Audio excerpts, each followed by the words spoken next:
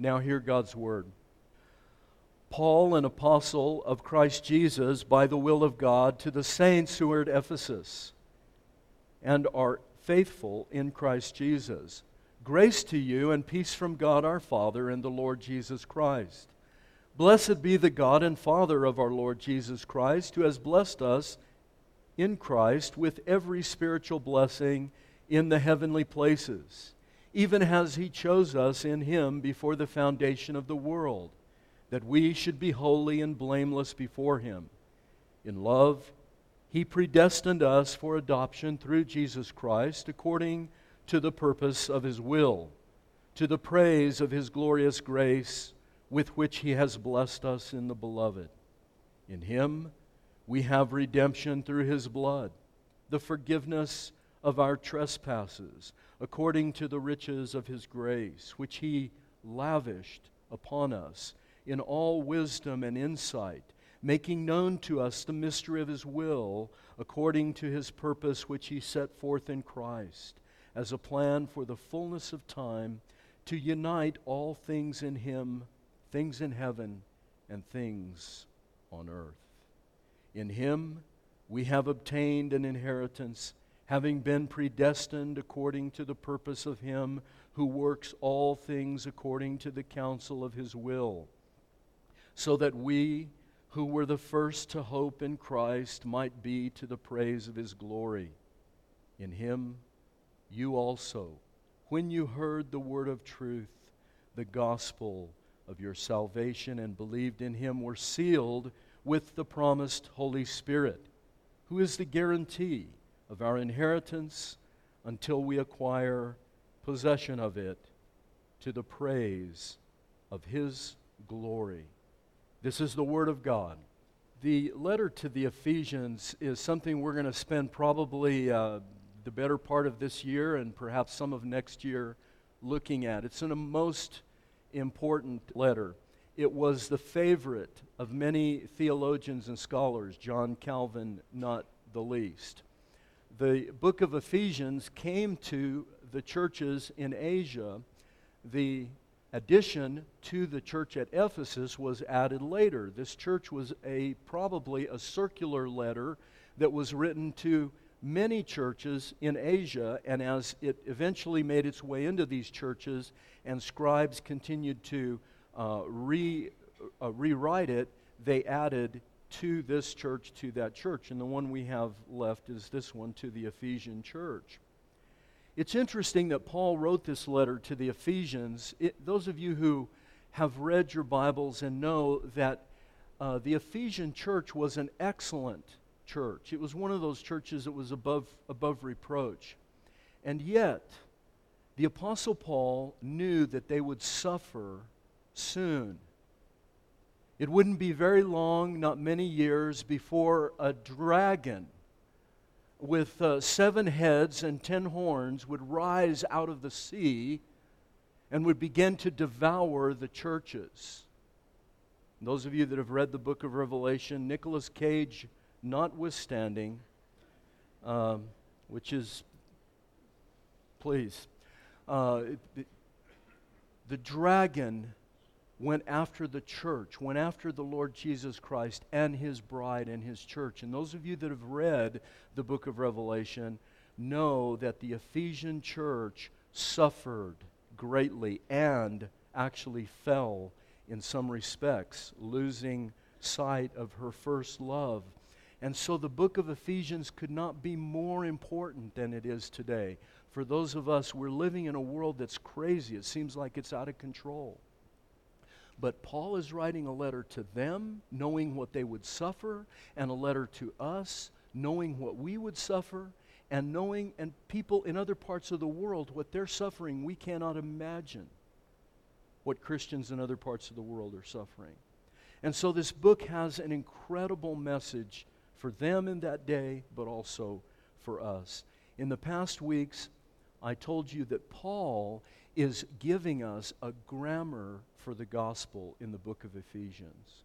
And if you don't get that grammar, you won't understand the gospel. The grammar of the gospel is not only in the book of Ephesians, it's elsewhere as well.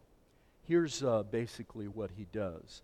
There are 6 chapters in Ephesians. Now, Paul didn't put in the chapters and verses, but there are 6 chapters and the verses that go along with them.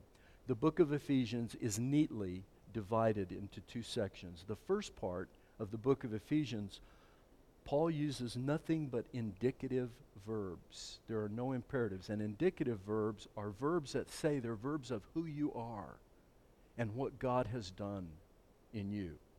No commands, but who you are, what He has done in His people.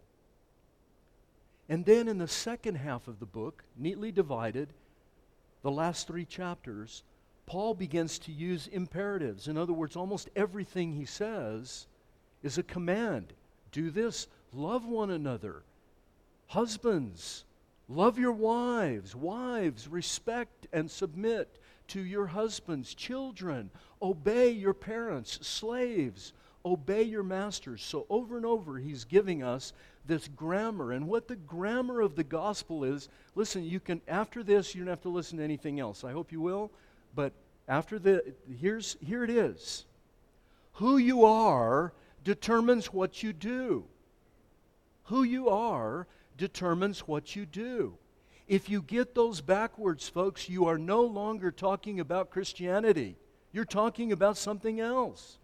If what you do defines who you are, you're simply a Pharisee. You're simply a religious person, and you could be anything. And so if you don't get this, your Christianity will become odious. It will become a burden. It will become hateful to you. You will struggle and grind away in your Christian life if you don't realize and accept the fact that who you are must precede what you do. And if you don't, it'll be a wreck. A train wreck. Believe me, I know because I have been there, and so have many of you. You know what it's like. We work to earn God's acceptance. And we love, as Protestants, we love to sit back and throw stones at our Roman Catholic brothers and sisters and throw stones at our Eastern Orthodox brothers and sisters and say, oh, they believe in salvation by merit. But you talk to most Protestants and you keep digging deep enough and you will eventually get them to say it's Jesus plus something. And it's not until you come to the bottom of yourself and you empty yourself and you understand what we're going to talk about this morning, the sovereignty of God. That becomes your true purpose. The sovereignty of God gives us true hope. And the sovereignty of God, folks, is your only hope, my only hope, of true glory. True glory. So we're going to look at that this morning. True purpose, true hope, and true glory. Part of the grammar of the gospel is also Paul uses tenses, past, present, and future. A few weeks ago, we talked about what he did in the past. In the past, he predestined and he chose. Now, I know that gives people a lot of shivers, and some folks actually break out in hives whenever you mention election and predestination. And I know there are a lot of questions. If the doctrine of predestination and election doesn't bother you, frankly, I'm worried about you. It should bother you. At the same time, it should give you great hope. Because if God does not elect, and if He does not predestine, if He does not do something in eternity past with respect to you and I would like to ask you a simple question. How do you account for your being here this morning? How? Because at the bottom, it's going to end up being you doing something to save yourself. But when you realize that God looked down upon this broken and pitiful and sewer of a planet with people all shaking their hands and fists at Him like I did for so many years, shaking my hands and fists at Him, and Him coming into that dark, evil place and out of His own sheer grace and love, saving somebody, you'll never really truly understand the gospel.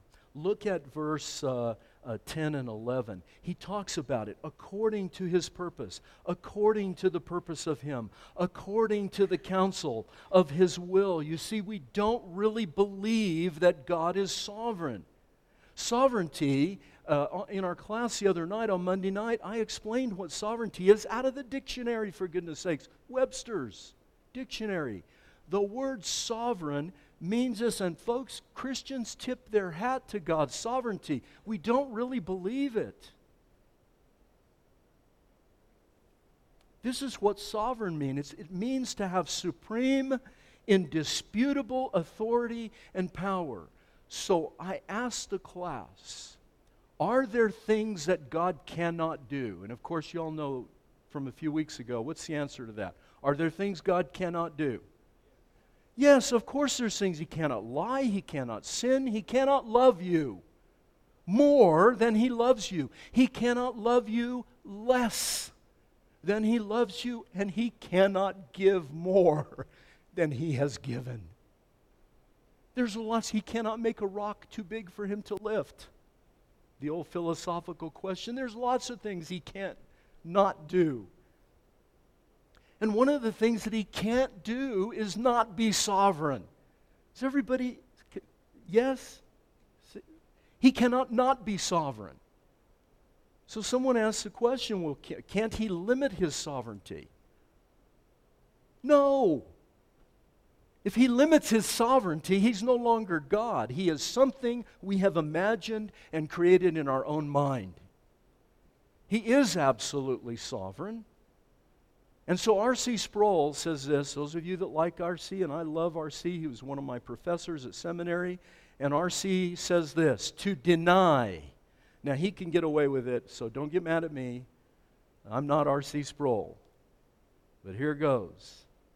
To deny God's sovereignty is technically to be an atheist. And if you think about that, I know it's going to take some time, but think about it. To deny a sovereign God is to technically be an atheist, because now you're no longer talking about God. You're talking about something else, something other than God.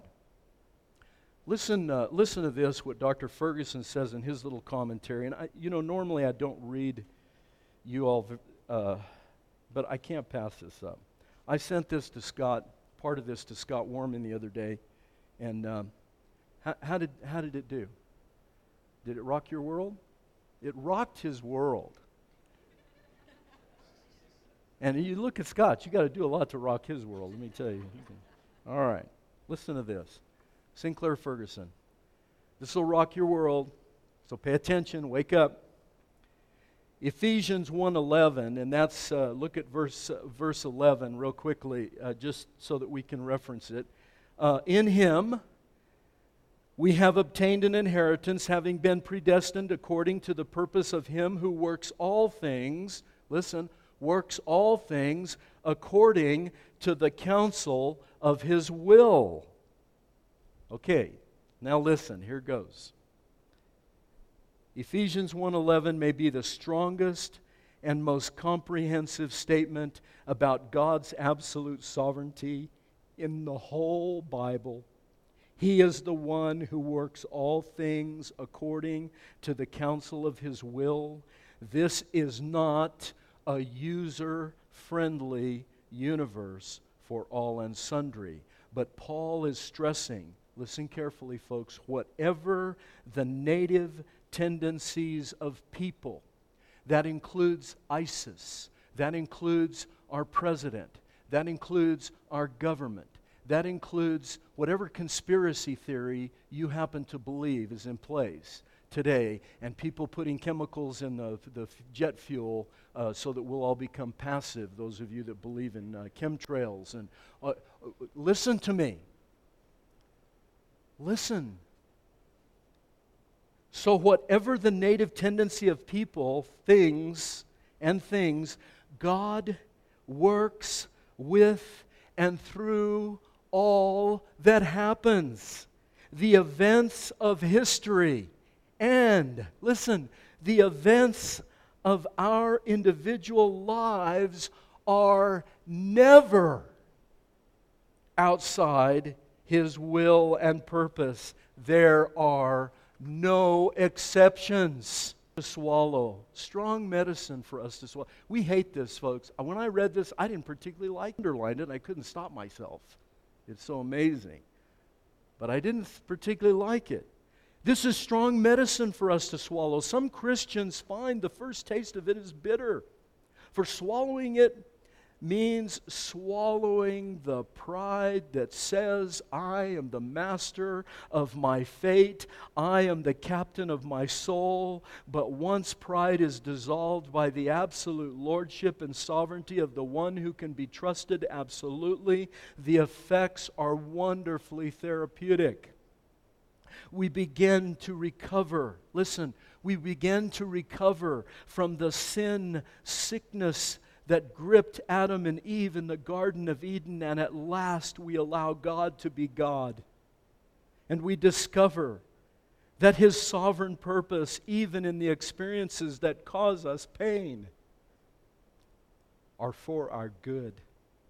In some ways, what Paul says is yet more remarkable and liberating discovery. God does all this for His glory. But His glory is not the enemy. Listen, His glory is not the enemy of our good. In fact, He pursues His own glory in such, only a sovereign God could do this, by the way, folks.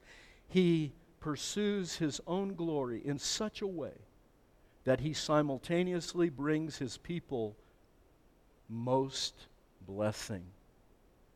His pleasure and our blessings are marriage partners. That is the commitment from which He will never withdraw. Do you see what this means to us, folks? Do you realize that if you'll just embrace the reality, whatever you want to do with the chosen and election, I understand it's difficult, but at least admit that God is sovereign, that He is in control of all things, and not one molecule is loose in the universe going its own way, that He is actually controlling the events of history and our individual lives to bring us the most glory and the most good, Him the most glory and the most good for us. Do you see that? Do you see how liberating that is? How freeing that can be, especially when you're suffering heartache and trouble and you think, what have I done wrong? And we start wringing our hands. What's wrong with my faith? How come I don't believe? How come this and that? We start worrying and fretting and wringing our hands over everything instead of focusing and turning our eyes to the one who is sovereign and believing that He is hearing our prayers, that He's listening to our cries for mercy. Do you see the glory in it, folks? We can only find our true purpose. One of the reasons I think we struggle so much as people, Christians or not, with what is the purpose of life? What is the meaning of this? I got cancer 3.5 years ago, stage 3 cancer, and the first thing that came to my mind was what? Why? I'm doing so great. I'm obeying You. I never slip. I rarely sin. My faith is impeccable. I'm a minister. I even have letters, Of course, we start to doubt, but what do you do? If you stay there, you just beat yourself down into the ground and you end up thinking it's all about you, and it's not about you. I don't know why I got cancer. I really don't know. Maybe I had too many dental x-rays. My dad's a dentist, so I was in his office. How do I know? And what difference does it make, really? What really matters is, what do you do with that? And so the next thing that came in my mind, thank God, was, no, I'm okay. Here's what I thought. I thought like the apostle. Whether I live unto Christ. Whether I die to Christ. So whether I live or whether I die, I belong to Christ. What does that sound like to you? That sounds like lots of Jesus and very little Chuck. Yes? Don't you love that? That's freeing. I don't want it to be about me. I'm not that great. I want you to think I'm great, but I'm really not that great. It creates tremendous humility, incredible dignity when you see that God loved you and gave His Son for you. It creates security. You don't start to wring your hand, oh, I'm saved, am I saved, am I not saved, am I saved? He loves me not. No, He loves you. And when you're faithless, and when you fail, He is never faithless, and He never fails. And so tear off those bumper stickers that say when you get to the end of your rope, tie a knot and hang on. That's bumper sticker theology. At Christ the King, we don't like that. Our bumper sticker says this: God has bound you with cords of love. What does that sound like? Cords of love. That means He's got you. On your worst day, He got you. And He never will let us go. True purpose, your true meaning, the satisfaction that we're all longing for, you're going to find anchored only in a sovereign God, a God who is in absolute control of everything in our lives. What we do with them, that's another question. That brings us to the second point, living in true hope. This is something I've told you, I don't know, for 11 and a half years. I've repeated it, folks, the living in the already and not yet. Look at, I think it's verse 10. To unite all things in Him, things in heaven and things on earth. Very quickly, this verb in verse 10, the verb unite, is very rare. It's rare in the Bible, and it's rare in Greek literature in general. It's only used 2 times in the New Testament, and basically what it means, the idea it means, Paul's trying to get across, is that he is going to, in the future, in some point in the future, he is going to gather all things, not some things, all things. He's going to gather them together and put them under Christ's lordship. This is a day, someday in the future, we don't know when it's coming, but whenever it comes, every eye will see Him. The heavens will roll back like a scroll. There's not going to be some secret rapture and, airplanes going to fall from the sky and stuff like that. It's not going to happen like that. It's going to come cataclysmically, all at once, and He's going to appear in glory. And the people that died are going to see Him, and the people that are alive are going to see Him, and He is going to descend from heaven with His army and bring His great city to the earth. And we're going to be glorified, those of us that have trusted Him, whether we've died or whether we're living. And we're going to enter the gates of that city and see the radiance of our great King. That is the day that all things will come under His lordship, under His headship. You see, the Bible's, folks, go with me, 30,000 feet into the atmosphere, up into the air, and look down at the story of your Bible, big book like this. But here's the basic story of the Bible. Here it is. Creation, beautiful, good, very good. And then chaos. Creation, good, very good. Then chaos. Then Revelation 21 and 22, new creation. Creation, chaos, new creation. That's your Bible story. There are great kings. You have great kings. David and Solomon. Glory. The kingdom of God comes to earth in Jerusalem. David and Solomon, the streets are paved with gold. They threw silver, it was nothing. A great kingdom. Then death comes. And you have Manasseh, one of the last kings, a despicable king, a son of David, who did things that we can't even describe in this room today because there are children here. They were so horrific. And then Jesus comes. Who is He? The true king. So you have David and Solomon, great kings, brought the kingdom of God. Then there's chaos and death. And then you have the true king. What about Adam? God created Adam, breathed life into Adam. Then the next story in the Bible is Cain and Abel Cain killing Abel, and death reigning from that day until Jesus. And Jesus comes, and those of you studying the Gospel of John know what he was. He was the life and light of the world. And what happened to him? He died. But he didn't stay dead. He rose from the dead. Jesus conquers death. And what about you? Your story. If you're a Christian, you were born, and at some point you repented of your sin and believed in Jesus, and you died. You died. Paul said, I've been crucified with Christ. I died. Nevertheless, I live, not me, but Christ lives in me. And the life that I now live in the flesh, I live by faith in the Son of God who loved me and gave himself for me. We're born alive, but at some point we had to die and become a Christian. And now we live, our life is in him.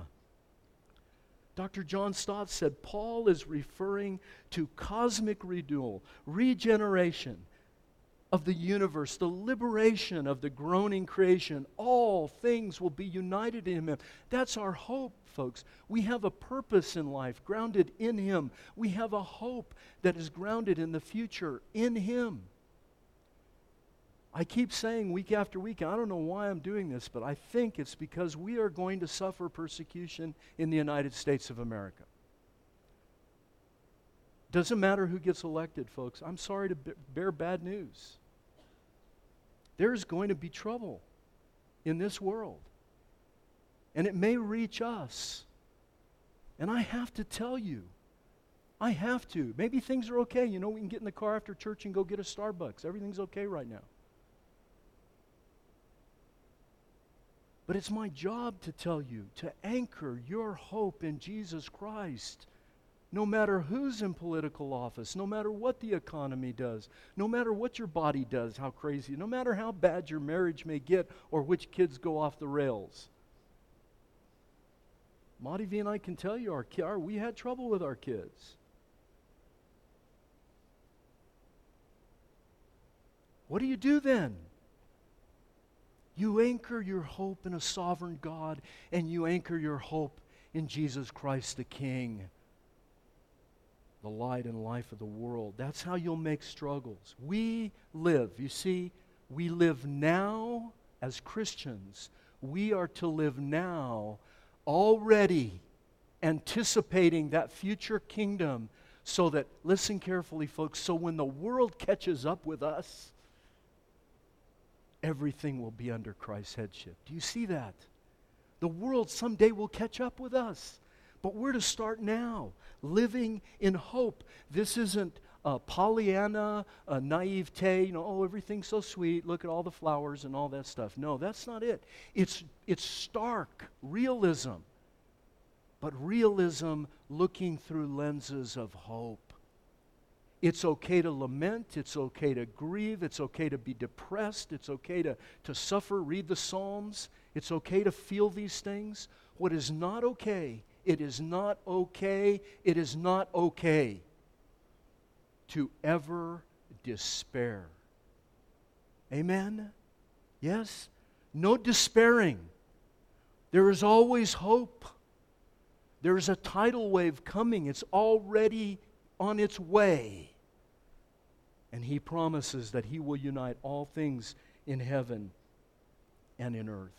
Only with that kind of hope, folks, only then will you have an unassailable joy, even in your grief and your sorrow, the trials that come our way, the busted up lives, the messy lives. I don't know. My life seems to be getting more messy. And I have to put more faith and more hope in my Savior every day, the older I get. And all of you have to do the same thing. But only that kind of hope will create an unassailable joy, an optimism, a hope that will carry you through the trials and troubles of this life as we anticipate the glory of God. And that's the third thing that I want to bring up this morning. living in true glory. So you've seen living in true purpose, living with true hope. Hope is not wishful thinking, it's a certainty. It's putting your faith in a future certainty. And finally, living with true glory. Look at verse 12 and following. I won't read it all, but particularly the last part of the last verse. Until we acquire possession of this great inheritance that we have been promised. Again, Dr. Sproul says this: the goal of creation is neither chaos nor disharmony, but unity. Now listen, the point of unity will be His anointed King. The universe is destined for glory, and Christians are predestined to participate and witness that glory. That is our future. A future glory. Not our glory, His glory. We are to participate in it and witness it. I read a story yesterday about a Christian kindergarten teacher, lady that taught Christian school, kindergarten. And she tells a story of this little girl who was caught up in the middle of horrific divorce between her parents. Very vicious. And this little girl, little kindergarten girl, is caught in the middle between two parents, you can imagine. And the little girl would come to school and climb into the lap of her Christian teacher and say this: tell me again that Jesus loves me. I keep forgetting. Tell me again, He loves me. I keep forgetting. Folks, it's so easy during the week to just get beat up and stained and covered with the filth of our lives, not the world, us. And to be burdened down and to forget that Jesus loves us. You see, we lost something in the garden. We lost our glory, our capacity to glorify God. We lost it in the garden.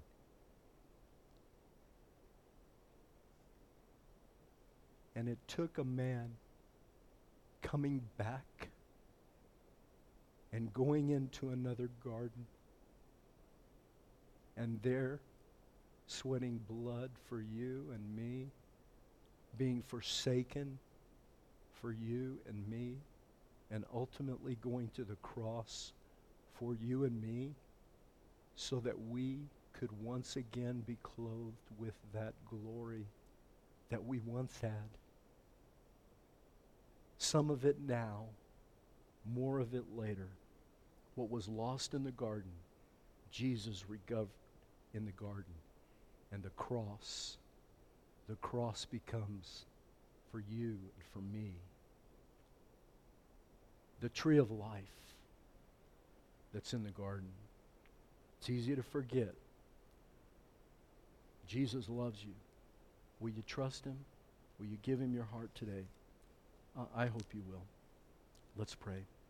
Father, thank you for loving us in this way,